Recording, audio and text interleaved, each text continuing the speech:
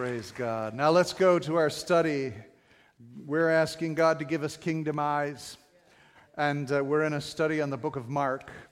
And it's fitting that we had a drama presentation this morning because many scholars believe that, in fact, the book of Mark, the very first gospel, in fact, the very first gospel literature that was written, it was written by John Mark, who was the scribe of the Apostle Peter. And so the Gospel of Mark is actually the Gospel of Peter that Mark wrote down for the disciples to have. And it was written, as most believe, as a drama, as a dramatic presentation. When you read it, you'll see, you read its pace, where it says, immediately Jesus did this, and immediately Christ went into the desert, and immediately he rose out of the water, and immediately the Spirit responded. And so they believe that it was dramatized because most of the believers in the first century Palestine were illiterate. They didn't read. They didn't have copy machines. They didn't have scribes making gospels for everybody in the church. So it was read, and those orators that would read it would emphasize it and dramatize it and speak the gospel truth so that the people would hear it and respond. It was to motivate the first hearers and listeners of the Gospel of Mark to respond to the command of Mark. And Mark is about making disciples. Mark reveals who Jesus is as the Son of the living God. And as he is the Son of God, he is a rabbi who is teaching his followers how to do what he did and how to act and perform in the kingdom of God as a Son of God. That's what his mission was, to come to die on the cross so our sins would be cleansed, so that his Spirit could come and inhabit us, and by his Spirit dwelling in us, we would be sons of God, and we would go forth and bring the ministry of the kingdom into this earth. And that's the purpose of this gospel. And so we're giving a bird's eye view, just an overview of the gospel, why it was written, so that it could incite you to believe, to live like a believer, a follower of Jesus. We come into the portion of Scripture where we left off from last week, to where it really emphasizes what it means to be a disciple of the Lord Jesus Christ. We're moving into chapter 6 and 7. As we look at chapter 6, 7, and 8, we see almost in a comedic presentation the constant doubt of the disciples, of the apostles of Jesus Christ. Jesus would do phenomenal acts and things and they just wouldn't get it. They just couldn't see it.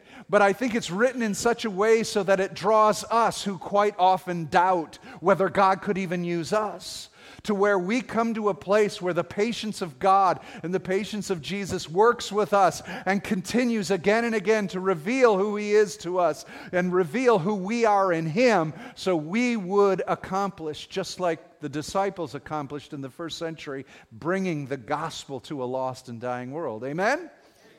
And so what we see here is that in chapter 6 and 7 and 8, we see the feeding of the 5,000. That begins the process by which Jesus is now teaching his disciples. He's called them to follow him, and now he's ready to equip them.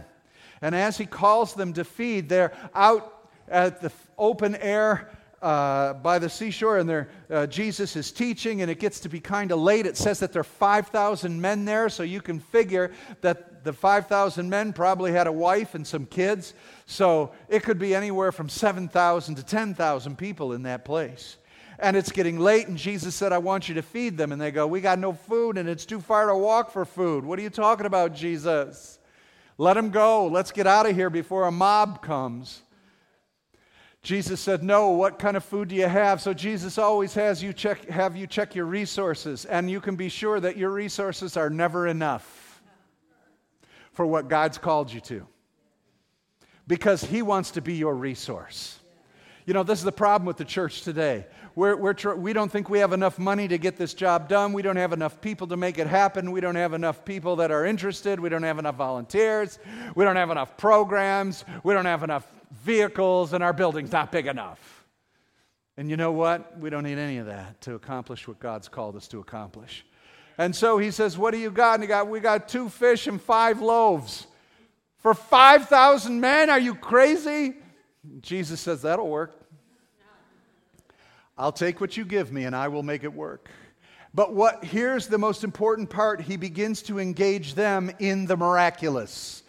I'm going to repeat that one more time. He engages them, the fishermen, the noblemen, the patriots, and all the different kind of people that were there. He begins to engage them into kingdom thinking and to have kingdom eyes, because we've all grown up in this world and we're limited to the vision of this world. And he begins to engage them, and he says, I want you to take these loaves and fishes and I want you to hand them out. Now first get these people sitting in rows of hundreds and fifties.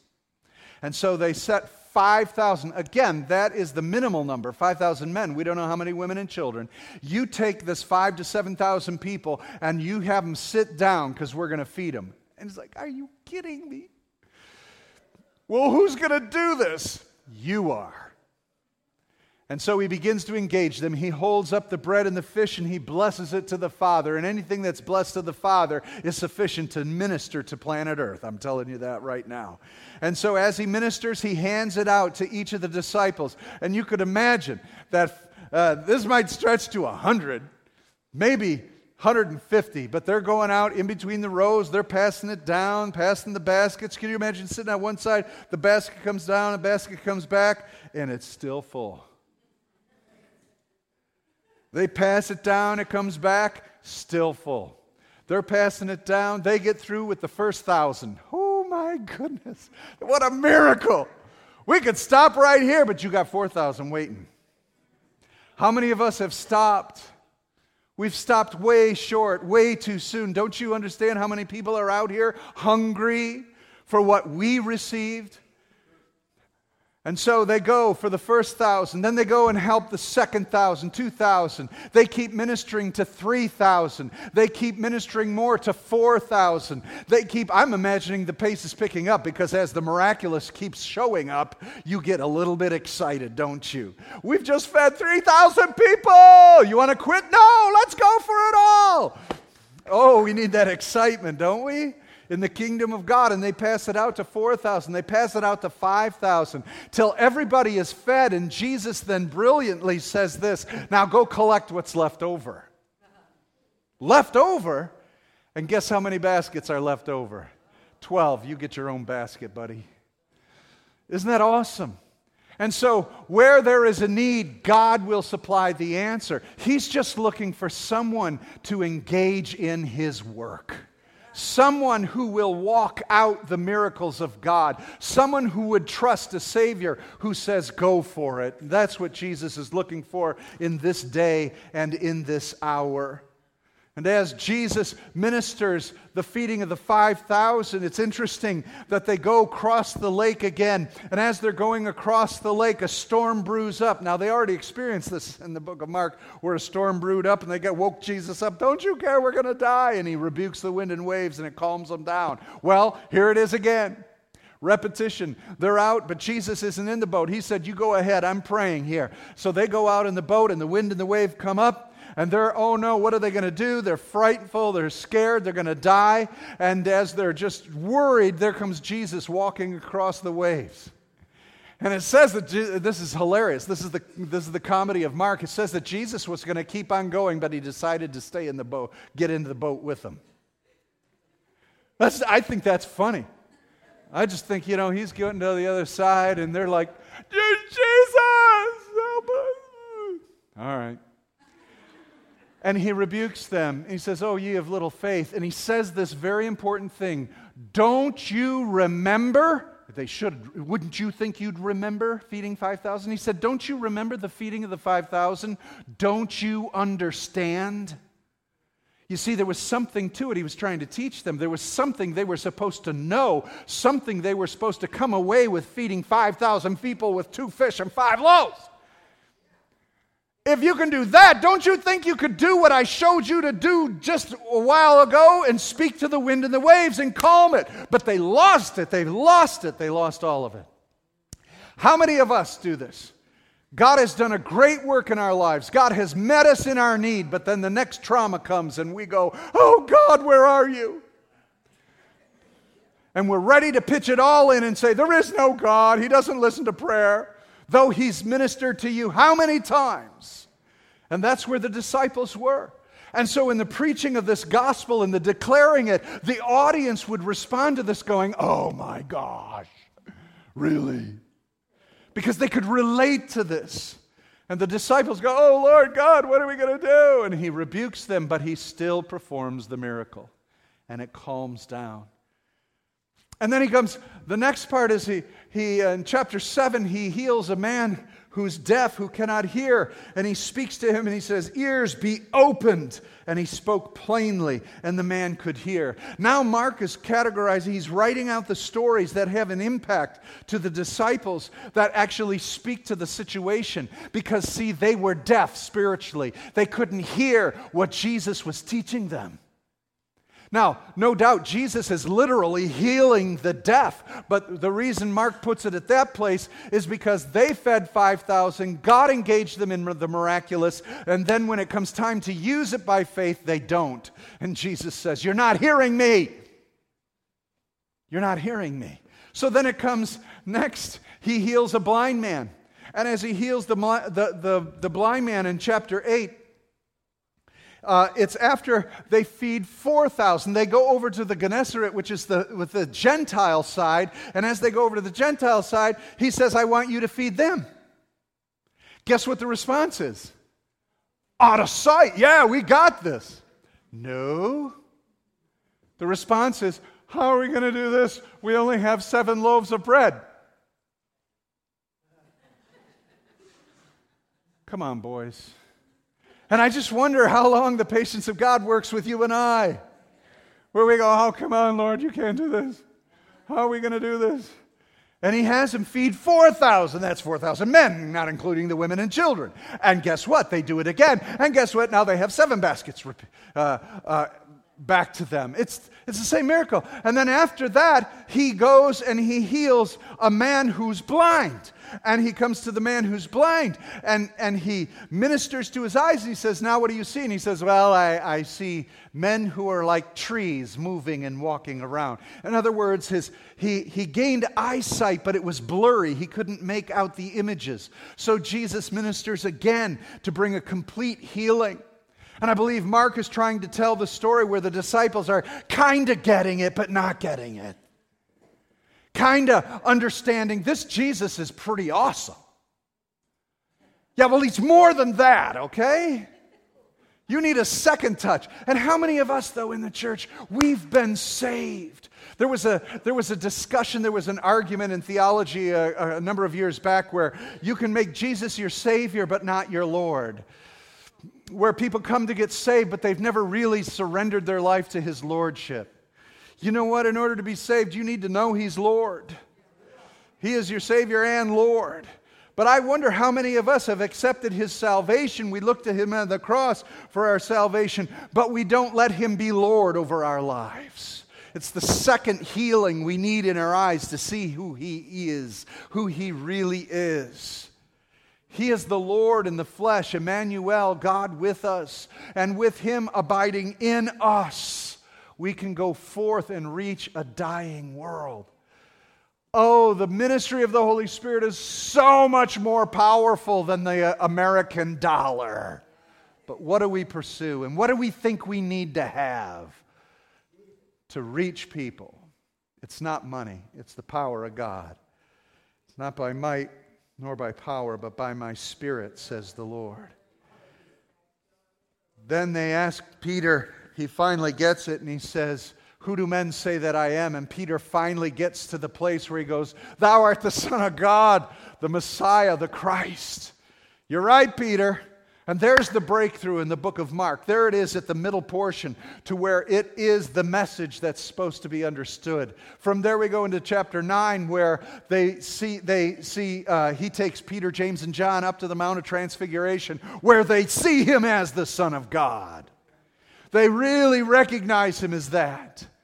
How many of us, the church in this day and age needs a revelation of the transfiguration of the glory of Jesus Christ? We've got pictures of Jesus on the cross. We got pictures of Jesus walking on a seashore. We got pictures of Jesus hanging in our house, this Jesus, that Jesus. We make white Jesus, we make black Jesus, we make Chinese Jesus.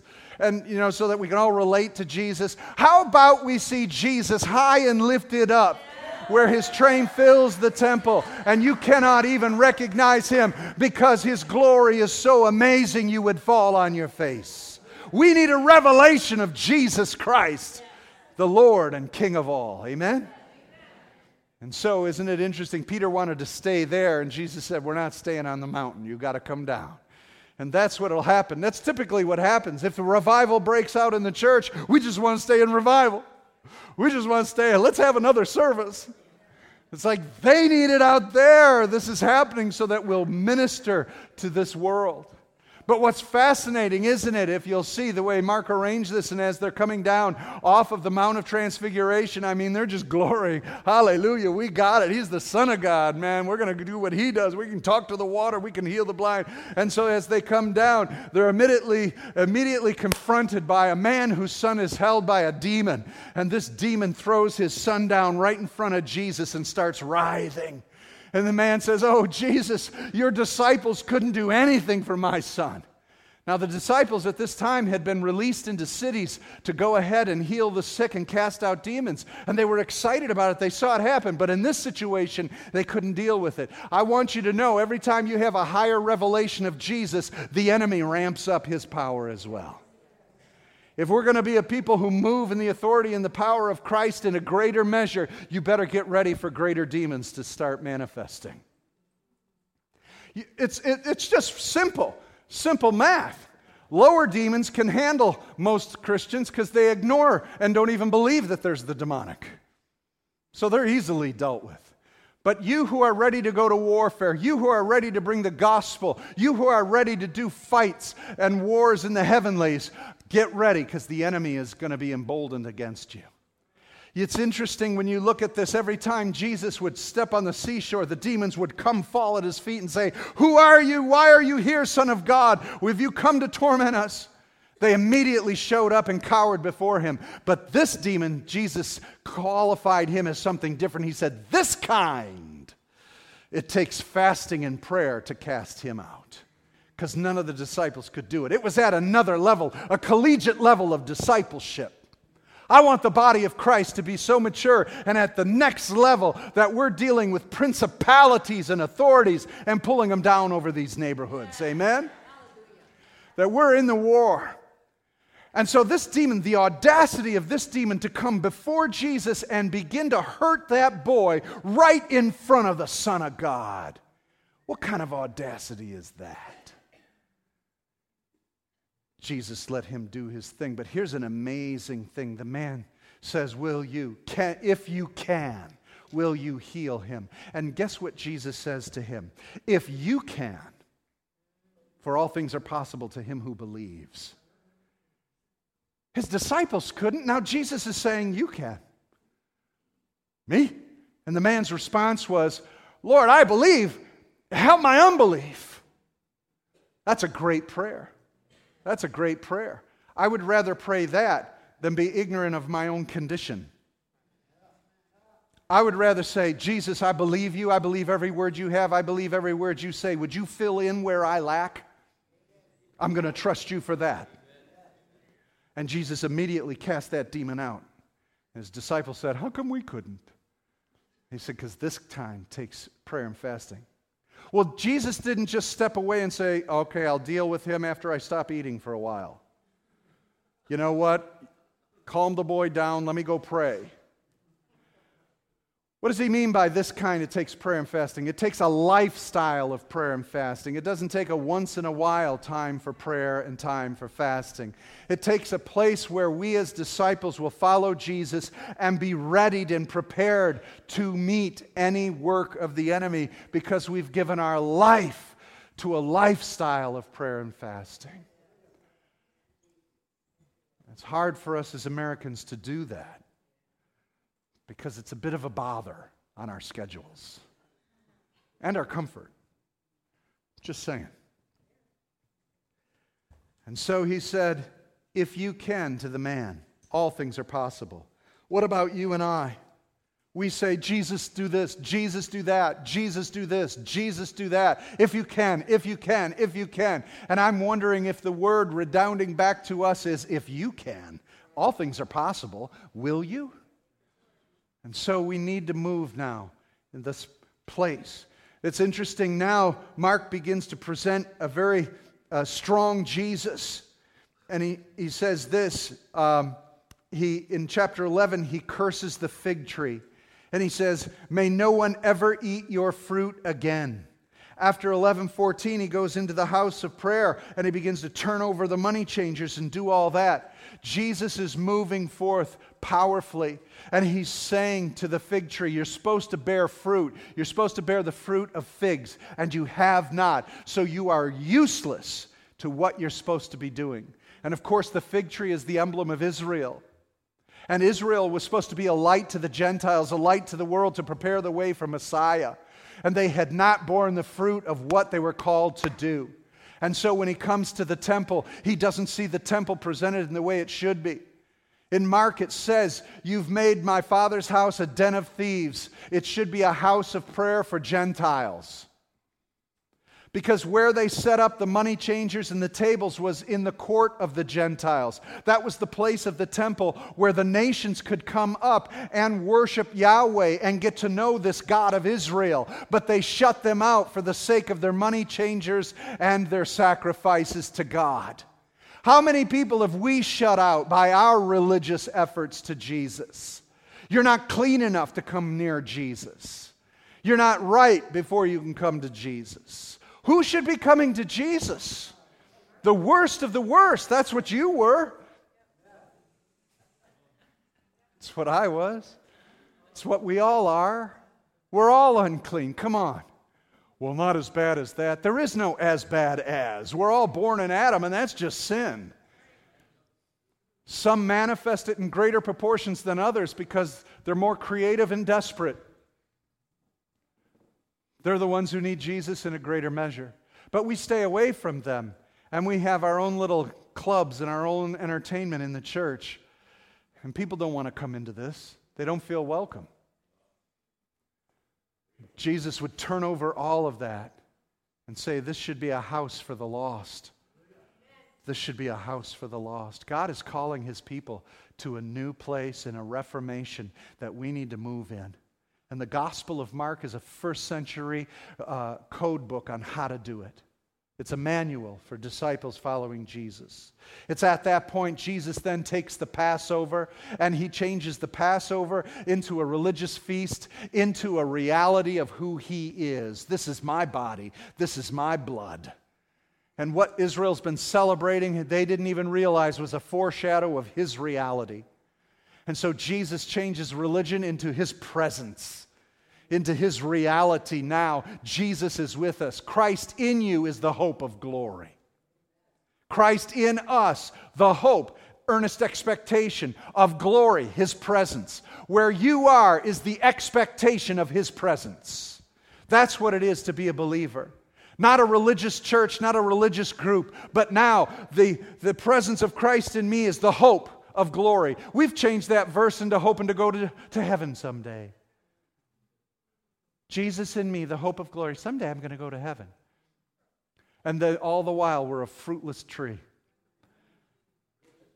He says that you're the hope of glory. Hope. You're the hope, an expectation. You're the expectation of His glory. What's His glory? His presence. Where He is, it's glorious.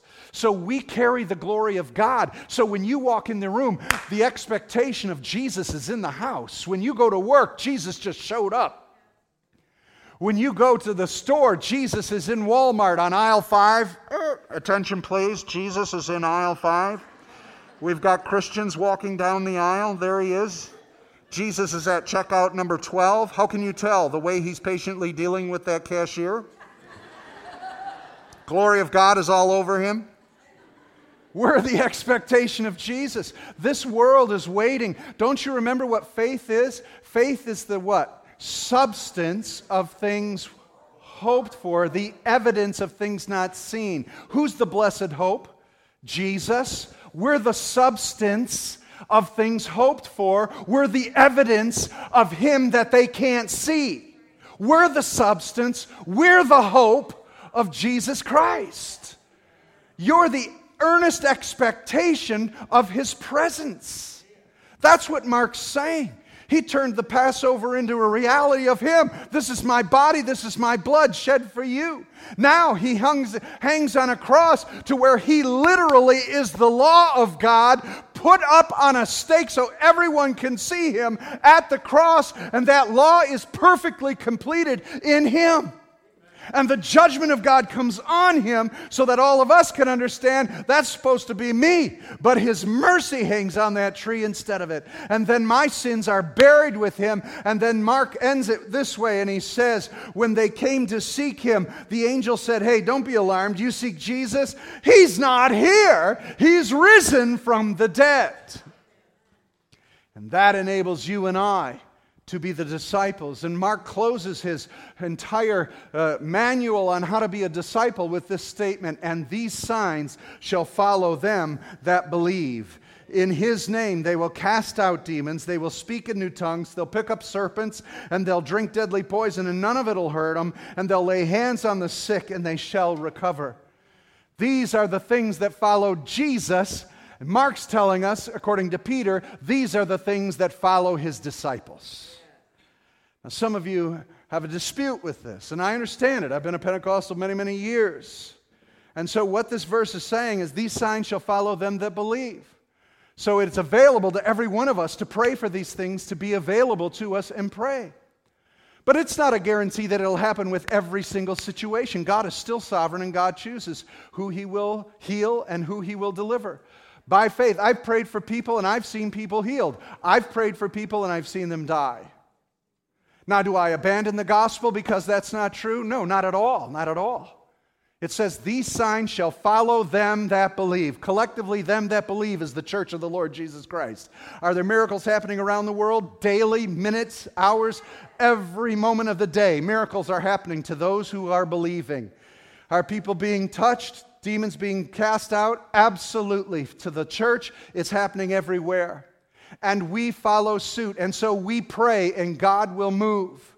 But I don't know exactly how He'll move. Sometimes He moves as I have commanded and as He's willed me to, and sometimes there's a different outcome than I expected.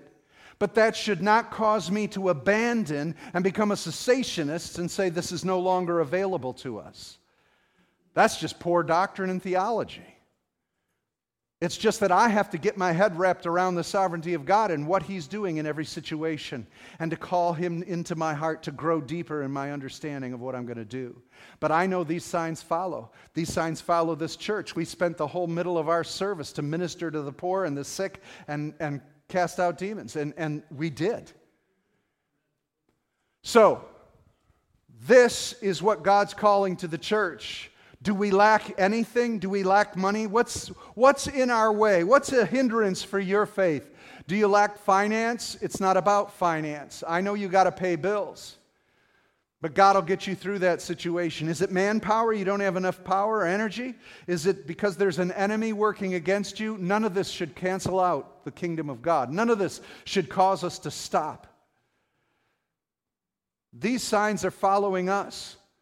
Despite the hindrances, despite the inability to cast out a demon, we say, Jesus, why? And Jesus will show us why. The inability to bring complete healing to someone's life, we say why, and Jesus will come and follow through. We continue to work through this process and develop kingdom eyes to see what Jesus is trying to teach all of us to see concerning Him. Are you in this, or are you ready to abandon it? That's going to be the question. Because the pressures and the stakes are getting higher and higher. And the demons are getting more ferocious. And the enemy is getting stronger. But greater is He that's in me than he that's in the world. And if you will be a disciple of the Lord Jesus Christ, these signs will follow us as a people. And we will continue to pray and continue to see with kingdom eyes. Let's bow our heads. Father, I pray for your people right now. That Jesus, we will be a people determined to walk after Messiah Jesus. You taught us these things so that we would take them to a dying world. And I pray right now that you would strengthen and encourage your people. That we wouldn't quit, that we wouldn't doubt, but we'd walk into a new level of training. Teach us, O God, to follow you in Jesus' name. Amen.